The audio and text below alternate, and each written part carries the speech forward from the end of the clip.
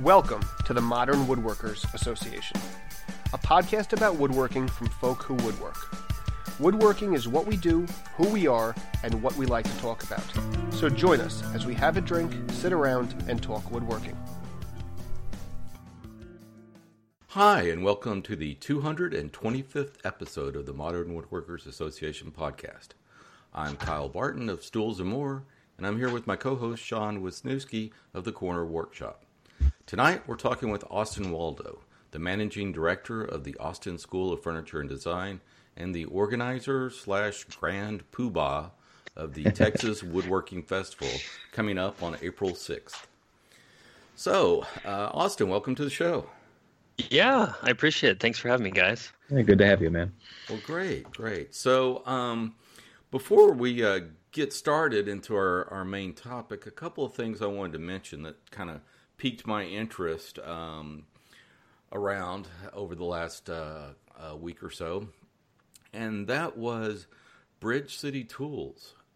Their tools are now available at Lee Valley.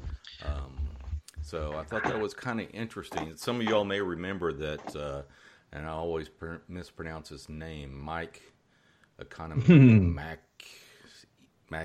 anyway.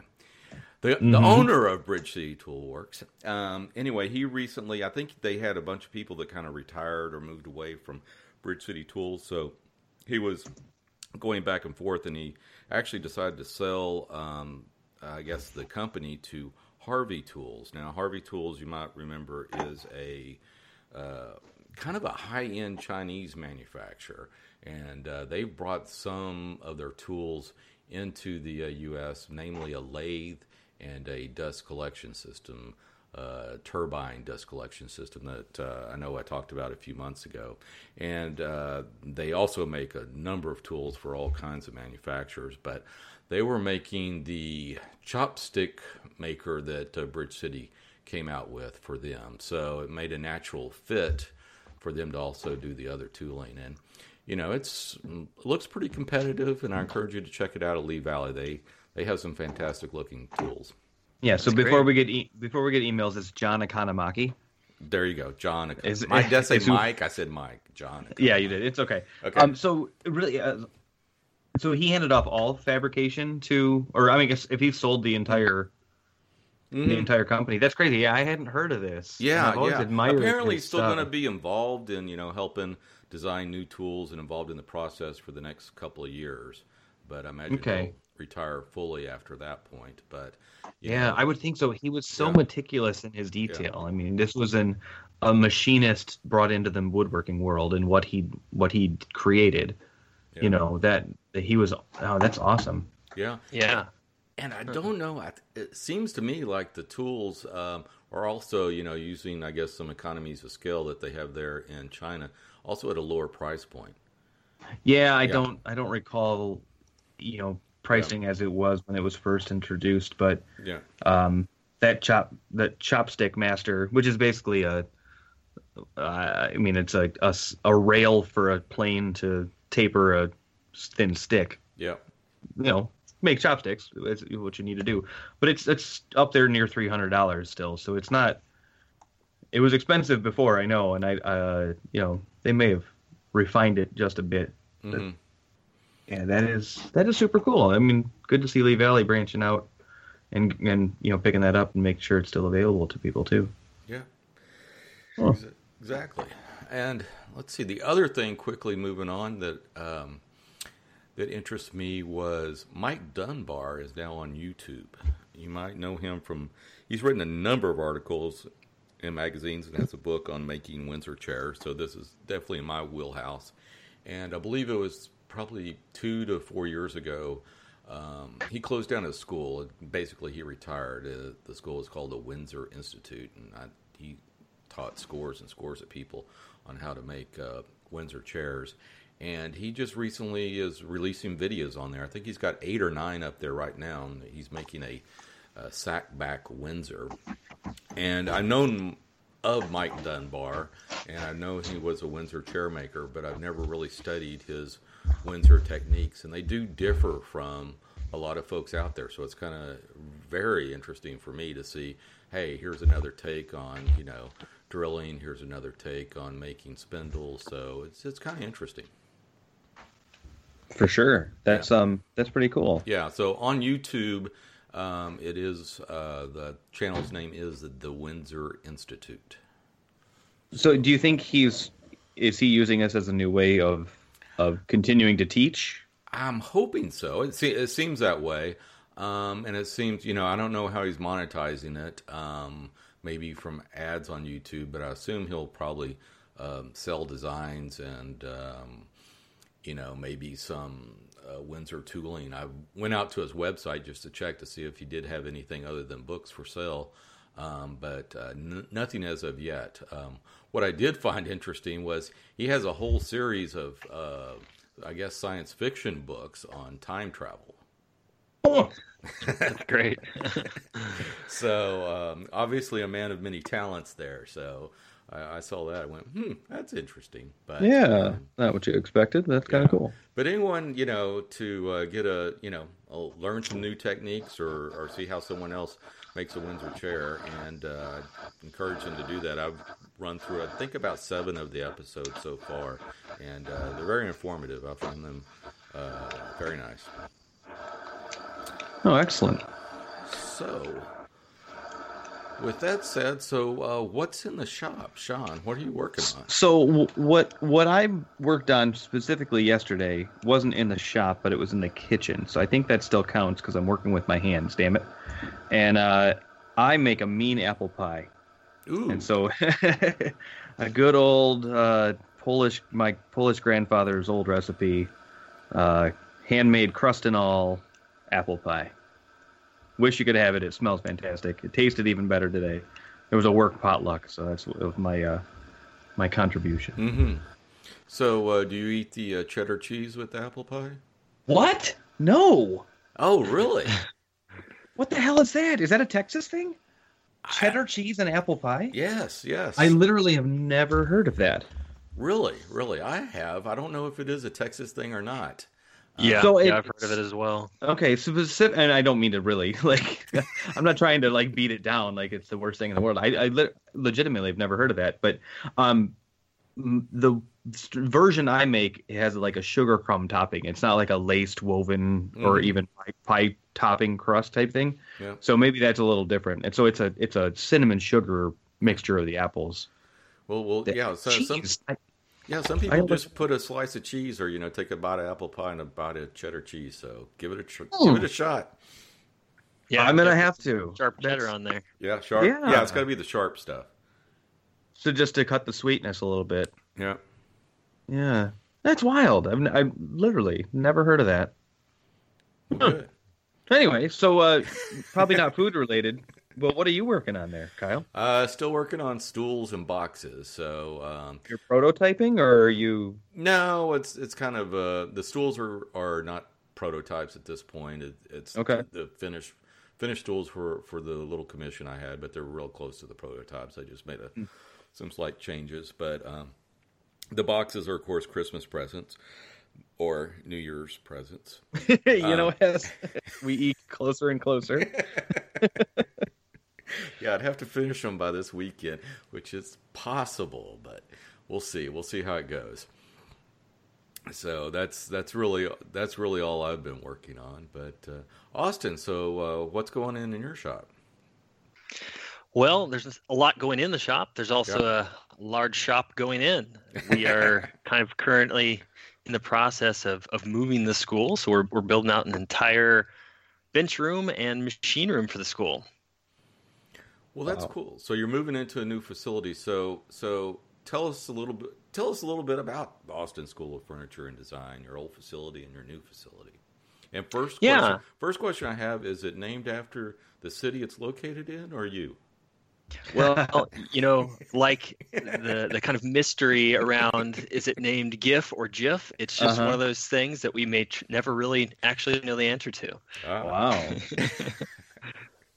So the answer to that is just always yes? Yeah. Yes. Is it you, or is it Austin? Oh, yeah. Yes. Correct. All right. So tell us a little bit about the school. You are the managing director. Yeah. I started the school still this year. Actually, we have yet to even had our 1 year anniversary, and we kind of started with a whole bunch of people that were involved, and there was a whole backstory of kind of why we decided to do it. But we had a really good support group of some furniture makers here in town. Leslie Webb, Philip Morley, Aaron Fox, and Shota Yamaguchi, and we all kind of got together and came up with this idea for the school. And then I kind of ran with that and took the reins, and we started up forming the business in January, but we offered our first class last April, kind of some test classes and with real small amounts of students, and kind of saw that we had something that people were really excited about it. We've slowly grown and bought more tools. We did more classes with those tools and so on. And we, knew that we would be outgrowing our space that we were in, which was in a woodworking kind of cooperative community shop in South Austin called Toolmarks ATX. So it's part-time and full-time woodworkers that were paying for a membership out of that space. We rented some space from them, and the original school, and I'm sure this will be one of the things that we'll talk about years from now, was 261 square feet. So we had a teacher and all of our students all in that one room. Wow.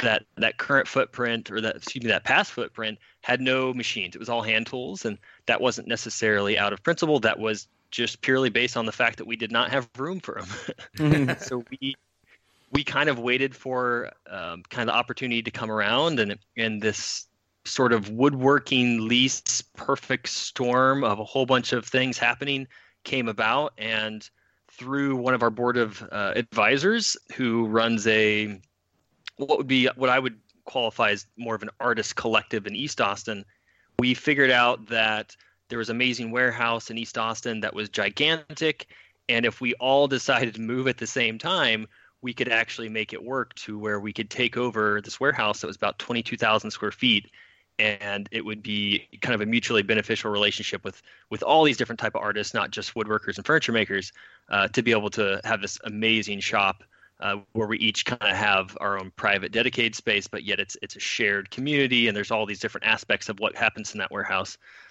makes it really fun. So we basically started the move a couple weeks ago and have been outfitting the shop with all new tools, and we've been assembling those and calibrating those. We've been building walls. We've been building cabinets, all kinds of things from small kind of shop projects to real detailed things that we're cutting dovetails for the extra workbenches that we're building, sharpening tools, flattening tools, pretty much everything you need to do to get ready for running a school, and we're doing it all over again. Fantastic. Wow. Well, how big is the new space? So you're moving from 200 and some odd square feet to what? The footprint of what the school will have at its dedicated space is a little bit over 1,000 square feet. Oh, nice. So yeah. more than four times bigger. It's still not a gigantic shop for sure, but there's some shared aspects to the space where we'll have a little bit more room, but we'll have all of our kind of hand tools in our own kind of closed off air, climate controlled bench room, and then an open air machine room. Okay, cool. So you can store materials and stuff, not necessarily in that 1,000 square foot, like wood and stuff of that nature, in another area type. Yeah, area. And, having this gigantic warehouse, we have a full loading dock. There's 5 or 6 man doors. There's other bay doors that are ramps in. We have a forklift that we can use for different things, and there's some kind of general easements of public space for everybody to use. Even some temporary project classes. If we got to a point where we wanted to do a canoe class, that's, anybody that does a canoe has to have some serious square footage when you're doing at least one. If you're doing, 8, 9, 10 of those, you got to have a lot of room. So there's kind of an event space that we can actually utilize to do class overflow for, a weekend or something like that. Now, you're piquing my interest. Are you seriously going to have a canoe class? I would love to, and this particular location is right across the street from the river that runs through Austin.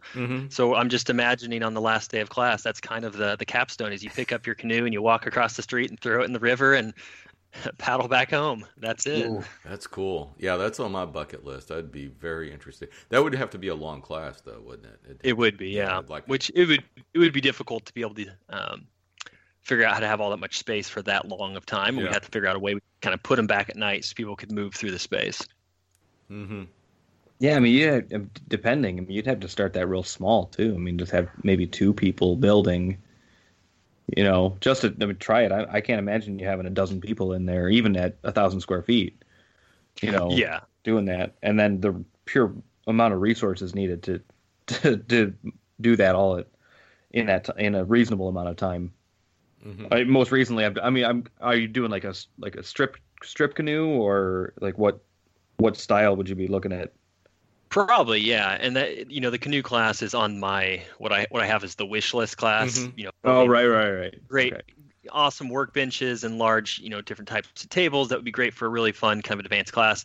But we do actually have to take the size of the project into consideration, just because we simply don't really have room for 8 people to build a workbench on top of their workbench. It just doesn't really work with what we're at right now. And there is definitely options for us to expand within that space. So it may be something that we end up doing further down the road, year 2, year 3, something like that.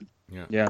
Well, that would be super cool. Before I forget, I did visit your prior facility now, I guess, before y'all moved out. And I wanted to just have you expound on your workbenches. We've talked here on this podcast numerous times about using LVL and I guess engineered trusses and beams and glue lambs and what is Diami always using? Timber strand. Timber strand.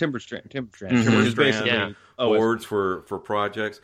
But tell us a little bit about those workbenches, because they kind of use a version of LVL. Yeah. I believe it's made by a company called Pohlmeier, and I'm sure there's a special way to pronounce this word, but it doesn't seem like a German word to me. Babucci or something like that along those lines. That's the kind of name of the product. And it's a beech vertically lamineered veneer that's compressed into these engineered slabs. So you'll see them use it for everything from structural flooring to posts and beam structure. They use some really interesting stuff with it, and they even make some tongue and groove flooring that you can get to actually have on kind of basketball courts and things like that. And there's a place that sells that locally, and it's actually extremely time and cost effective when you want a pretty flat slab just right off the truck. We don't cut them to width. We don't. Only one of them have I actually had to flatten a little bit, and we just go with that width, and we kind of cut some slots into them for a screw vise and wrap them in beech and put some dovetails on there, and they're stable enough to have hardwood around them that they don't really move enough to affect that in any way, and you come out with a really awesome, durable wood top really quickly. Yeah, it looks like the difference between that and what is like timber strand, where timber strand is basically OSB. It's chipboard compressed into larger than sheet goods. This looks like it's laminated stacks of like lumber, like milled lumber. Looks like maybe thinner stock laminated together. It's not so randomized, but it's structurally sound in its given dimension. That's kind of crazy. I've never heard of that, but yeah, I would agree. It's Babucci. I don't know how you say it. Say it, but yeah, it's an interesting word. Yeah. It is interesting material, and it just captivated me when I saw it because I hadn't seen it ever before. I visited your shop because I have a LVL bench, and it's served me well. I've never had to flatten it, and I really like it. But yeah, the standard LVL you get around here does have voids and things of that nature, and this stuff is just all, Yeah, I could see you could use it for flooring, definitely. Yeah, and it comes in 13.5-foot slabs that are about 350 pounds. Ooh. So you better make sure to call some buddies over when they deliver that. Wow. So anyway, but I did want you to go into that because that did fascinate me when I visited your prior facility. But to get back onto a little bit more about the school, so you're moving into these new facilities. So when do you think you're going to be open for business? Well, hopefully by the first class, which is January 9th. We have a marking, measuring, and layout class with Philip Morley. Okay. Cool. That as we record that's within 3 weeks or so. So that, best of luck. Yeah, yeah. Well, luckily, the majority of the work that is unfinished at this point is focused around the machines, which that particular class does not involve machines. It's a class that Philip kind of designed around his traditional education and trade school over in London, and it was more of a skills-based class of just a skill that you don't really think of something that you learn during a class. It's literally just marking, measuring, and layout, and that's what you do through the class. You go through some really fun exercises and learn a whole bunch of tips and tricks that really help you understand what you're doing to lay out complex joinery and how to use the actual tools. And things as simple as, why does the cleat on my tape measure move? Something like that is something that it's not a big enough issue that people really, you don't make a video all around why my cleat moves on YouTube, right. But you'll see people as they measure, putting their other finger on the cleat to push it back. And it's like, no, there's a reason why that moves. Since all these different measuring tools have those kinds of ins and outs that are really helpful to learn to really help you master these individual yet simple tools. So the machines you're going to have in the new facility. So what types of machines are you going to have there? Yeah, the full spectrum of kind of a standard shop. Okay. We'll have multiples of all the milling. So we'll have joiners and planers, multiples of that. And then we'll have drill press, bandsaw, a whole set of trim and plunge routers, obviously dust collection to hopefully suck all the dust away. And then we'll try to get into some kind of auxiliary tools for specific classes, like the hollow chisel mortisers, jigs for certain classes. We'll be building a lot of those. I don't think we'll get into anything too crazy that's really specific. I would love to do turning classes. I think that's definitely in the game plan, but lathes are so specific that you only turn wood on a lathe, and when you're not turning wood, you're not using that, and that takes up square footage. So we're trying to figure out, exactly what tools we need for multiple classes. So one of the joiners that we're getting is a Minimax joiner planer. So it takes up a little bit less room because it's one tool. Well, yeah, because even at 1,000 square feet, I mean, your space is of essence. You need to make sure you're not just slamming it in there, because I mean, you mentioned about a dozen people. I mean, is that your average class size or what you're aiming to do? No, that was more of a, if we used that bigger event space, that's okay. That one event space is twice as big as our actual space. So the previous location, the max class size was 5, and moving to this location, the max will be 8.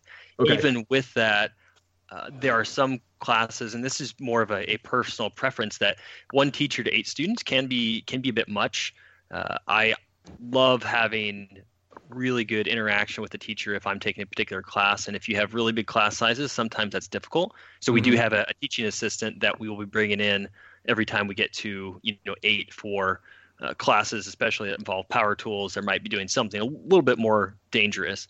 If it's a simple technical drawing class, having more students is going to be fine. But generally speaking, we don't like to go above the 1-6, 1-7 ratio.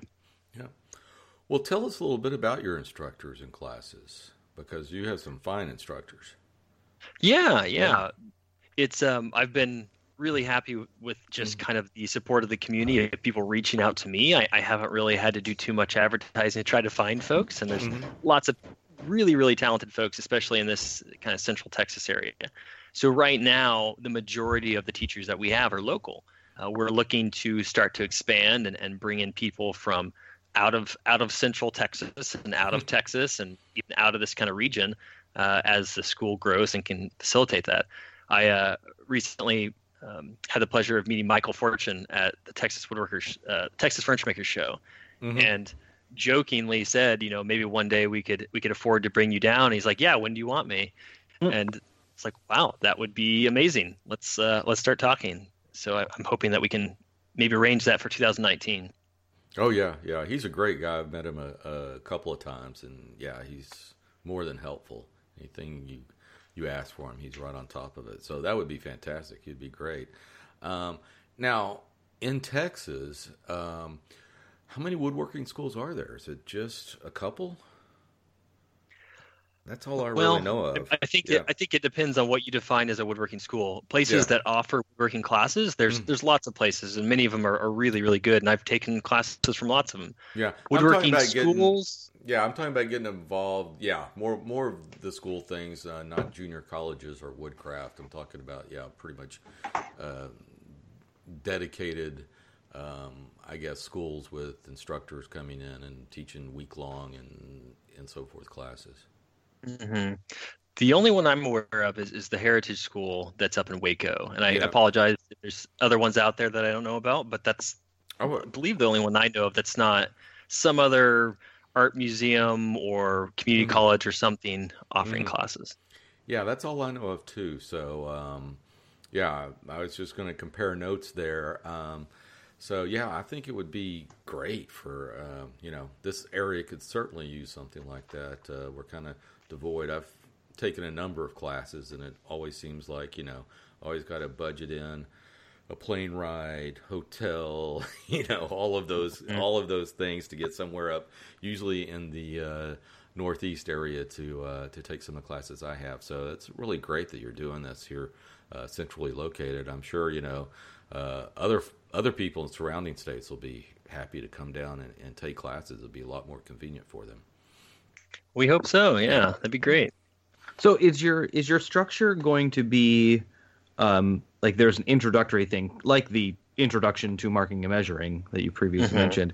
Is there a follow-up where like now you use that and then, or is there prerequisites to take any classes, a certain skill level that you can, are known to have or can demonstrate? Or is it all kind of open, like anybody off the street could actually walk in here and learn what we're teaching today, kind of thing? Pretty much everything you mentioned. Okay, a little bit of everything. The idea is to give people what they want. So there are people that are kind of at an intermediate and above level that want to learn purely just a skill to then go and take it to their own project. So we want to have these kind of one-off skills classes that stand alone, either at a beginner level or have some sort of generic prerequisite to them. Then obviously very specific project classes. And then really what we hope to get into a lot more into 2019, 2020 is these sequential kind of classes that are that track or path towards becoming a furniture maker from a lower kind of level, or even if it's a higher level and you're just kind of going back to the basics and starting over. We do want to have a path that people can follow that if they want to go eventually to become a professional furniture maker. Oh, that would be fantastic. So I think the Mark Adams School does something like that. I've never had the chance of getting there, but that's what Chicago area. But I've looked at the classes, interested, just never been able to connect it. But it was something about like, this class, if you're first time here, you have this to choose from. If you're a second timer, you can choose from this set here, and it's kind of cool to offer that progression. Again, maybe you want to be a professional woodworker, furniture builder, whatever, or just to advance your skills along the way. It's but obviously starting out, you can't jump into that too early. That'd be much. Yeah, we try to make it pretty clear what the skill prerequisites would be and kind of what the knowledge base would be for certain classes. But we want to make sure that whatever level or skill, background, whatever you might be coming from, there's a class for you. We're not quite there. Where we are lacking right now is actually on the advanced side, and that's just partly because we're still growing. We want to make sure that we're filling the funnel for those advanced classes with people who have had the ability to get to that level. And I think we'll definitely be offering a lot more higher level classes in this next year. Yeah, that's awesome. Has the responses you guys been moving in, building in, have you had people walking up going, "Oh, what are you guys doing?" and showing interest in it? Like just real locally? Not necessarily walk up. That might be a bit much. It's an interesting location. It's very, very visible. It's right on the side, but it's not necessarily a walking street, partly because it's right in the heart of kind of the Austin artist community, and the two streets that are on either side that kind of go away from the building is really where you would be walking. Now, I think that will definitely change for a lot of the different types of artist events that happen. There's one particular event called East, the East Austin Studio Tour, that is kind of a self-guided tour that has thousands and thousands of participants in that event. And I think that will be huge for this particular location because all those individual artists basically register for the event and they have a kind of a pin on the map and people have this self-guided tour. So I think that's going to be an event where we will have thousands of people come through the space. Mm-hmm. Now, have y'all given any thought to branching out into teaching things like CNC and other types of machinery like that? Funny you should ask that. Yes, we have. We have actually kind of just started a partnership with another gentleman who has moved into the space. Mm-hmm. This guy's name is Michael Gutierrez. He's on Instagram as Michael Maximo and makes some really, really awesome furniture. And you can tell in a lot of his work it's very CNC heavy. Mm-hmm. Has some really crazy topographical, sound wave, water-esque shapes on some of these credenzas. So he really knows how to make furniture, and he uses the CNC. Well, he is what I would call as a tech shop refugee. He was running his business out of tech shop for a while, and unfortunately, when they closed, he was kind of out of a home, and he moved into the artist community that I had mentioned earlier called Splinter Group, and he's been building stuff out of there, and has kept in touch with that tech shop community, which is a previous makerspace on the tech heavier side of making things, and started another company called Route Space that is going to be opening, I believe, in January. And it's just a membership-based CNC machine that you, like a gym membership, just rent a membership and you have access to this 5x10 ShopBot. The school is going to be running their certification programs for that and running classes through them. So they are moving into the same space. We'll have access to that CNC machine to be able to teach classes. Oh, wow. That's fantastic. Yeah. Yeah, that's something I've always wanted to dip my toes into, and doing something like that would definitely be a way to go without having to spend I don't know. I think a decent CNC machine is going to go for $3,000 to $7,000. It looks like. Yeah, and the space it takes up too. Yeah, I mean, it's to do that. They have gotten way less expensive recently. Some of the DIY kind of benchtop ones. Yeah. I think you can get even a decent one from Inventables for around $1,000 and a little bit up from there. Mm-hmm. Yeah, I've heard some pros and cons with that. I just all right, how much is the Powermatic one? Yeah. What's the one that April Wilkinson just got? That's the Laguna. Yeah, the Laguna. That one. I mean, you want to talk about just... they make some nice stuff too. Yeah. It's I don't know how much that one costs. I've heard of them. Yeah. So. And the stuff from like CNC router parts, those things are phenomenal. That's a little more DIY if you're into constructing the whole thing, but what those produce are phenomenal for sure. Yeah. No, that's super cool. I mean, that's what an odd thing. Like we, around us, in Northwest Ohio, there's not schools or anything like that, and I hear people talking every once in a while about where is there a makerspace if we can find one, and they're like hour drives away. Mm-hmm. So it's just hard to come by. So I mean, offering something up, especially in an art heavy district where there's just going to be a lot of creativity and a lot of making, like that undoubtedly is going to be a very popular thing. Mm-hmm. Yeah, and I can see everybody utilizing it, just not the furniture makers. In this particular space, there's a cobbler, there's a whole bunch of metal workers, there's a high-end mechanical pencil maker. He's been talking to all these folks about helping to make jigs and building stuff for their individual studios, and it's really going to be kind of this cool asset to the artist community in the area. You got me with high-end mechanical pencils. I need to know more about that. Yeah, well, I'll have to look up. I met him a couple days ago, and when he was checking out his space to move in, and he said he had a Kickstarter that just recently hit the goal and went really high, and I can't remember. I've been trying to find it for a couple of days. I know he's going to come back to space because he's renting space there, but he's going to be making these pencils that he apparently got a bunch of money on Kickstarter from. Huh. And then you said you're going to have a cobbler there too. Yeah. And I have already asked him if we can get a custom pair of work boots, which is something I desperately need instead of working in just tennis shoes. Ooh, that's nice. Of course, they're going to have cutouts for the summer. Detachable kind of toes on them. Yeah, exactly. Because I got a pair of work boots too, but boy, summertime comes around, I'm back in tennis shoes. Yeah, that's going to be interesting what the space is like. It has two large 20-foot doors on either side that get a good draft, and then the school has the bench room has AC, but then the machine room is kind of open air. So we'll see if it's unbearable or not. Well, the other thing we wanted to talk about with you is upcoming, I mentioned it at the top of the show, is the Texas Woodworking Festival. So what do we need to know about the Texas Woodworking Festival? Yeah, well, the Texas Woodworking Festival is basically what we have kind of described as this mix of a woodworking convention and a beer festival and a woodworking themed farmers market. It's a little bit of everything across the board for woodworking.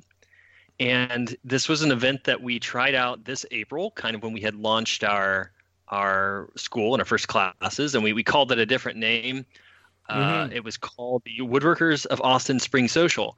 And I actually remember an episode on your guys' podcast where you talked about 10 minutes trying to remember what the name was. That would probably be me. Yeah. What was the name of that? I went there, I recorded a bunch of 5 questions with folks, and yeah, it was something. So you guys can be proud that you helped me rename the event to the Texas Woodworking Festival. There you go. Yeah. Branding is important. It is. Yeah. And, it was partly the idea of the original event was more about the meetup that I run, which is a woodworking social club that is not necessarily about learning how to woodwork, but it's about meeting people and getting into the community and meeting other people that have a shared interest. And people would always ask me, hey, this particular meetup is a little far from me. I love it, but I want to know if there's any other ones. And people didn't realize that there were 5, 6, 7 other groups all over this area, and ones that were specific to turning or carving. And so I wanted to start an event that got everybody in one room and kind of helped everybody get to know each other and hey, we have all these woodworking groups here. Why not invite all the local sawmills and so people can figure out where to buy wood? Okay, well, some of the furniture makers want to also come. Okay, well, they can come too. And before you know it, we, had to get a bigger location, and we had a bunch of, participants in the event, and we ended up maxing out the capacity of the brewery and held this event that kind of grew and evolved out of nothing into a really, really fun event. And we realized that we had something and that it could be a fun yearly event to do. And that, with a little bit of planning and building a website, that we could even kind of monetize the event in a way that would still be great for everybody and grow the community, but might be able to help raise some money for the school every year. So we've kind of evolved into this large event called the Texas Woodworking Festival that's happening in April as a way to showcase what's going on in the woodworking community in Texas, but help the Austin School of Furniture and Design stay in Central Austin and deal with the expensive rent that we're taking on. Oh, I can imagine.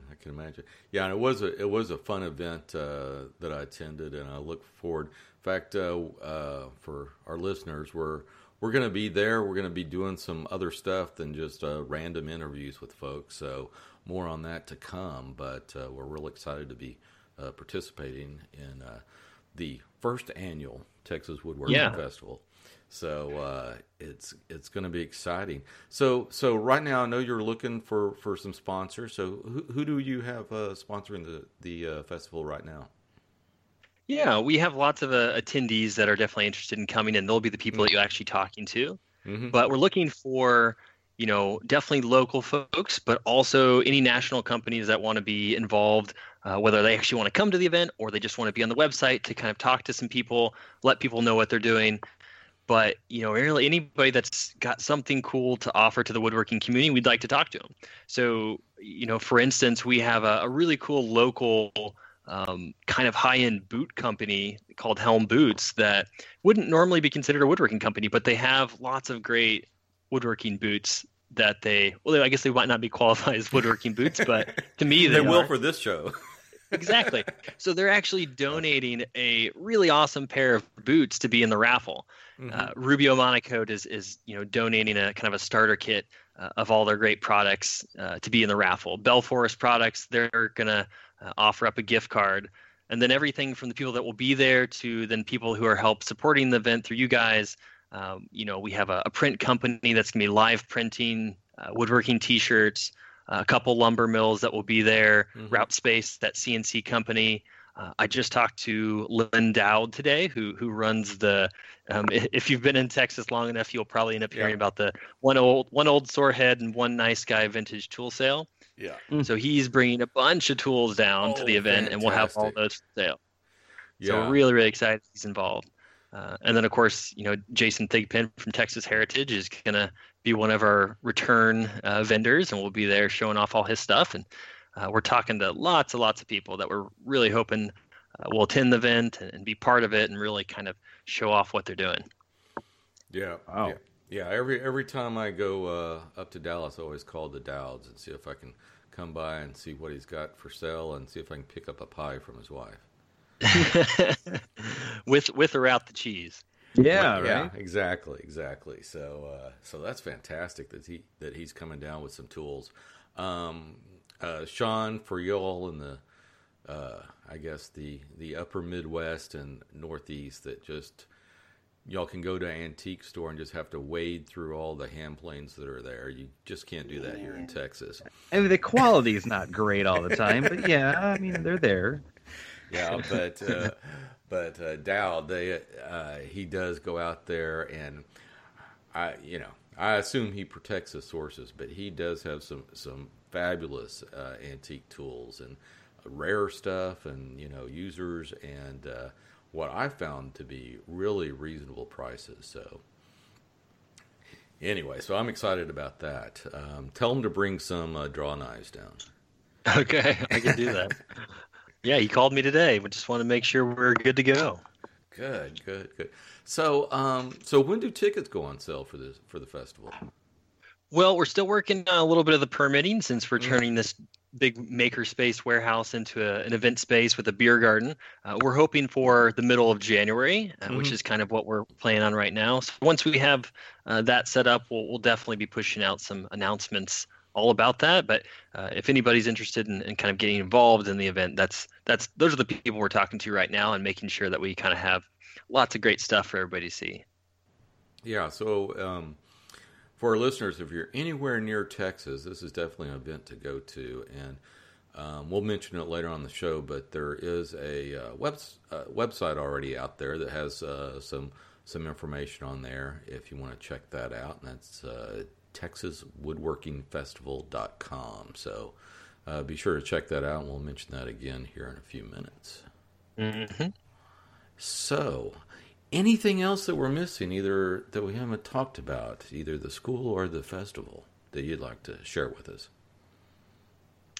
Well, yeah, I think we've covered most of the kind of basics. We're really excited to have this kind of new adventure that we've started this school, and we're hoping that everybody comes and checks us out. And if you got a class that you don't see, let us know, and we'll hopefully get something together and find a teacher and plan it out. And we're definitely learning just as much, if not more, as the students as we kind of build out the school and plan out the curriculum. And we have some pretty big plans for what we want to do. We have a kind of a capstone program that I want to have in the next couple of years that, when people talk about, these amazing furniture makers that are on Instagram that you see, I would love to be in the conversation of that person went to this particular school. We want to build out an apprenticeship program eventually that's kind of a multi-year program. So, whether it's a hobby and you just want to learn a skill or you want to make a career change, that's kind of what the school is going to try to help the community do is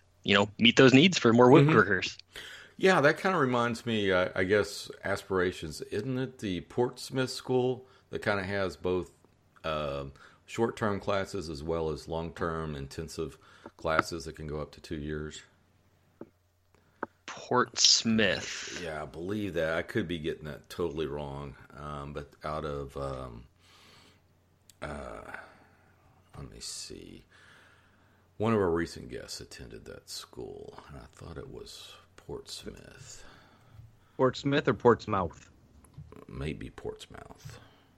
Which probably is said Portsmouth. Yeah, probably.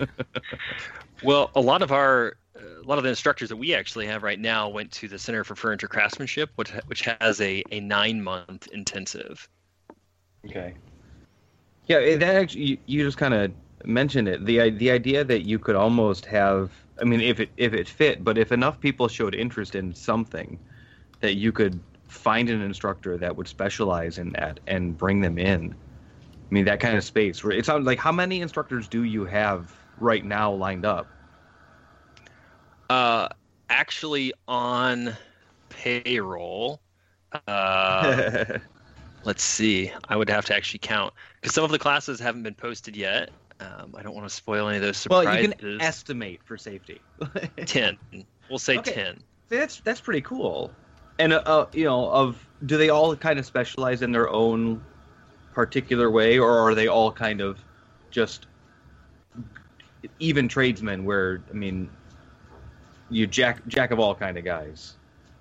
They definitely have specialties. You guys have had Patrick Brennan on your show, and he's a hand tool guy, and we have David Heim, who actually teaches our SketchUp classes. He literally wrote the book on SketchUp and has a book out, and he's actually in Connecticut. We do that class live online. But then, everybody's a furniture maker, but they do have their specialty of, Philip is very machine heavy and definitely knows how to use hand tools, but how he builds his furniture was with machines, and everybody has their style of whether it's more of a mid-century modern or green and green. That's the type of projects and the techniques that they focus on. And we've tried to gear the classes towards the skill set that they actually have. Oh yeah, that's fair completely. But yeah, that's such a cool thing. I've always, you've been recording this show for years now and hearing about all the wonderful things, different people are doing in the different areas of the country. And, you're offering something kind of quite special, I think, at least in my eyes, coming from where I am. There's a one wood supplier and one woodcraft within 2 hours of my house. So, just saying. I thought you were in Woodworking Paradise up there in Ohio. No, and my hand tool proclivities, I think of New England being the mecca, because that's where the traditional stuff is from and all that other stuff. But specifically around here, I mean, I've been to woodworking shows of different ilks between WIA and when Wood Mag. There was one just called Wood, but it wasn't Wood Magazine that did it.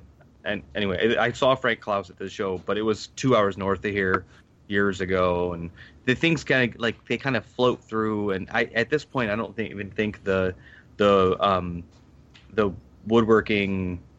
What is the one that travels around? Woodworking shows.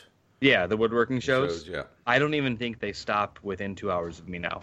Oh, Columbus, which is like central Ohio, might be the closest, and I guess that's right around 2 hours from me. Yeah, but it's kind of weird. It's not the most thriving community, although it's decent enough. Mm-hmm. We have a great lumberyard, wood supplier. Well, I don't think those shows are even coming west of the Mississippi anymore. I think they're all on the east side, Florida and the Northeast. Yeah, I mean, I don't know what it takes to do that kind of stuff, so I give them all the right in the world to do it that way. Well, hopefully the Texas Woodworking Festival will continue to blossom and grow and be its own thing here in our own little backyard of Texas. Absolutely. Yeah, because Kyle, you're obviously showing quite a bit of interest, and you've been to this. How far is Austin from where you are? It's Texas. It's only just down the road. Only just down the road is... Which means about 4.5 hours from me. Okay. About 250 miles or so. Okay. Mm-hmm. Yeah. That would get me out of my state. That would get you out of most small European countries. Yeah, that's true. Yeah, and European factories. Yeah, that just gets me from the Gulf Coast to Central Texas. So yeah. So but it's not that big a deal. But I will be spending the night this time. The show last year, I drove up in the morning and drove back in the evening, and that's not fun. But I had a great time. But they're getting there, and the show was fun. Driving back, not so much. Mm-hmm.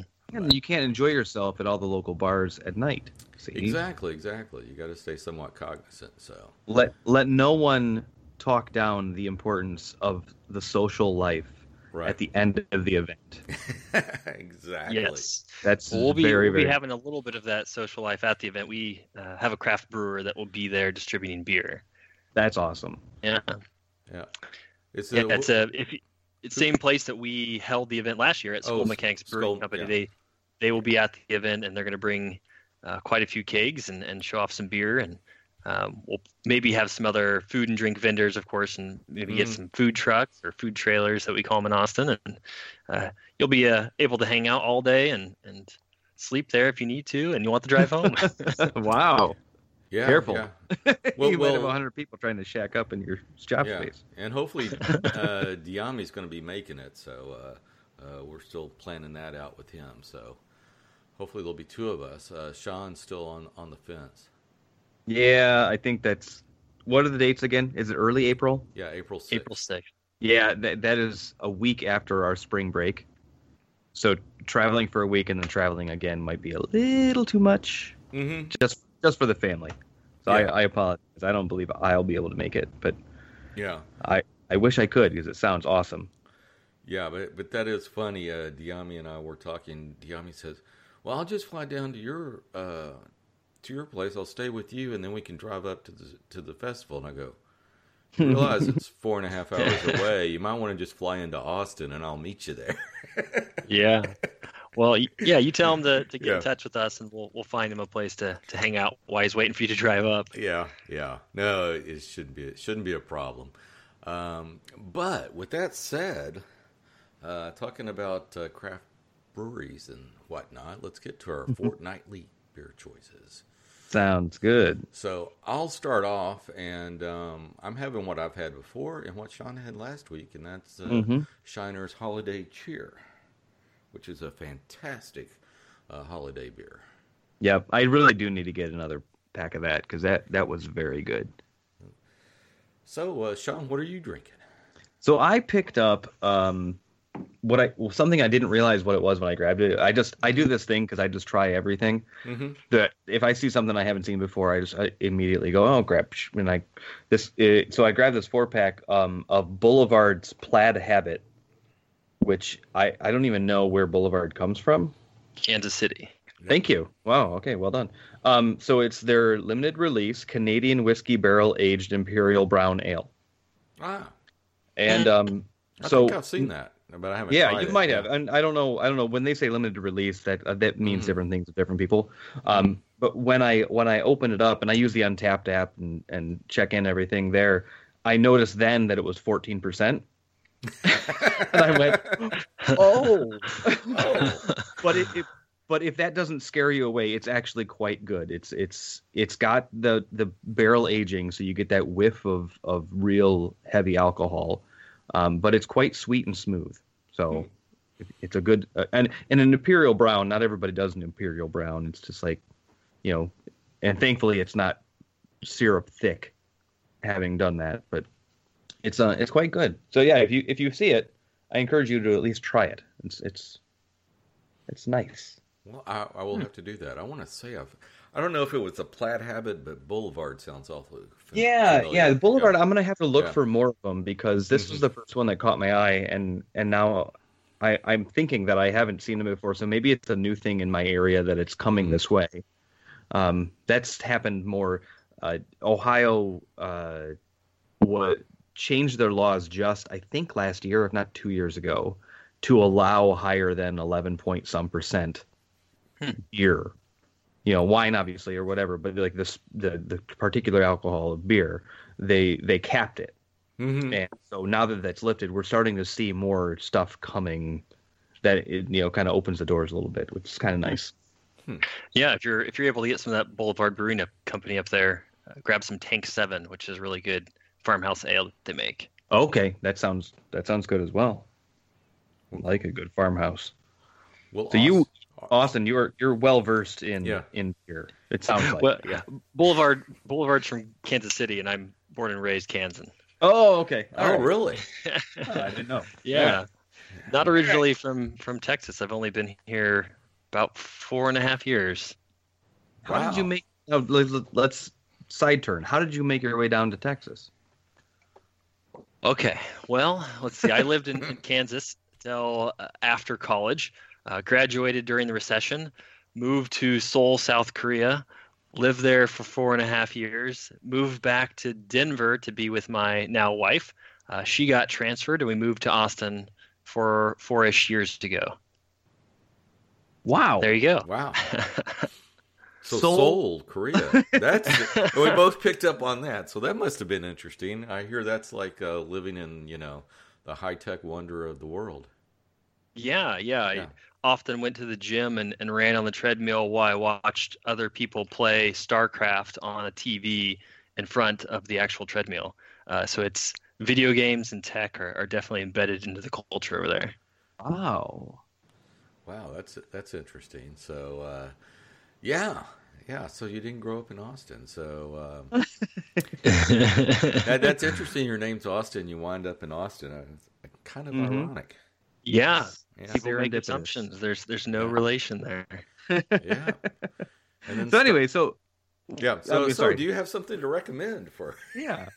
Yeah. Well, I don't know how I'm going to pronounce this, but I'm drinking a beer from a local place that's really close to where the school is moving into, Hops and Grain. And it's the Lupulin or Lupulian Rodeo. And it's an IPA that's not too bad. It has a little kind of grapefruit fruitiness to it, kind of on the lighter side. It's right at the top end of my hoppiness, my personal hoppiness scale, but it's definitely a really good choice for an IPA. Nice. Yeah, one of my favorite IPAs is always the Deep Ellum IPA from Dallas area. That's a great one. Yeah, I like that one. And then, of course, I don't know if you drink any of the Karbach or St. Arnold's, the Art Car, or the Hopadillo, or some of those brands. But I tend to like those also. Not quite as much as Deep Ellum, but I don't know. I grew up in the Dallas area, so it's probably more of a I guess, connection to the past more than anything. Mm-hmm. But thanks for the recommendation. So before we get too far towards the end of this show, let us know where folks can find you at. Yeah, well, for the school, we can be found on the interweb at austonschooloffurniture.com, on Instagram at Austin School of Furniture, Facebook, facebook.com/Austin School of Furniture. We don't necessarily use our Twitter account. I know there's some debate on this podcast about what the most important social media network is. Twitter is useless. It's old school. It's well, I think you have to put a disclaimer there for those that are in tech. Twitter is still quite relevant. Yeah, it is. I'm on Twitter all day, every day, just not for the woodworking school. We do have a Twitter account, but I honestly don't use it. So check us out on any of those for the school, and for the Texas Woodworking Festival, it's texaswoodworkingfestival.com. And then you can follow us on Instagram at Texas Woodworking Festival. Oh, Excellent. I didn't realize y'all had an Instagram account too. Okay. We do. Only 2 posts. We're not necessarily trying to do much with it yet, but it will become a major part of what we're doing once we get into January and we start posting about individual attendees and obviously sponsors, and then kind of might have some live aspects of the actual event on Instagram. All right, fantastic. I'll give that a follow. Great. So, Sean, where can folks find you? So you can find me on most social medias, Untapped, Instagram, Twitter, probably all of them. I'm Sean W78. I think I did that all. And my actual name, Sean Wisniewski, on Facebook. Go ahead and find me. Stalk my children. No, please don't. Please don't. Please don't. That's the 14% talking right there. Mm-hmm. And, of course, you can find me at Barton.Kyle on Instagram. the only social media platform that matters. Diami is going to come back with a fury. You know that. I know he is. Too fun. All right. Well, go ahead. Nope. All right. And that just about wraps up the show for us. If you haven't already, please subscribe to this show on iTunes or Google Play Music. Just search for the Modern Woodworkers Association. Then you'll find us and never miss any of these great episodes that we host here. While you're there, leave us a review. And so we get to expose to more people. And thank you for listening to the Modern Woodworkers Association. If you like the show, please sure to visit us at modernwoodworkersassociation.com. You can follow the MWA on Twitter at MWA_national, on Instagram at MWA_podcast, or like MWA on Facebook. The best thing you can do, though, is tell a friend. Word of mouth goes a long way in sharing our discussions. So with that, go out and move into a new shop and start your own woodworking school in your area.